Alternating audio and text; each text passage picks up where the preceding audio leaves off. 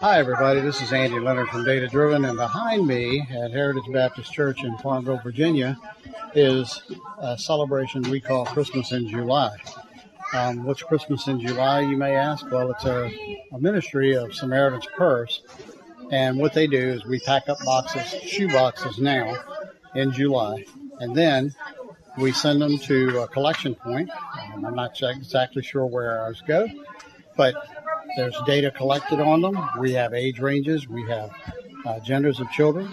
And the shoe boxes are sent overseas to countries where children don't get things for Christmas because they're too poor.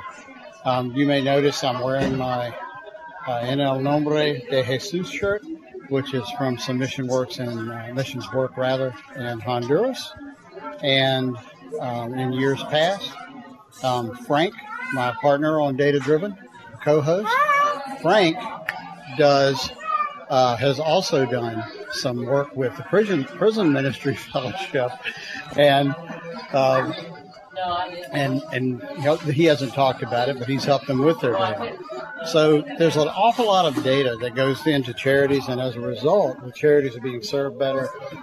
People are being served better, and the goal of all of this work and this type of work is really human flourishing, which is what many people of many faiths believe we're on this planet to do.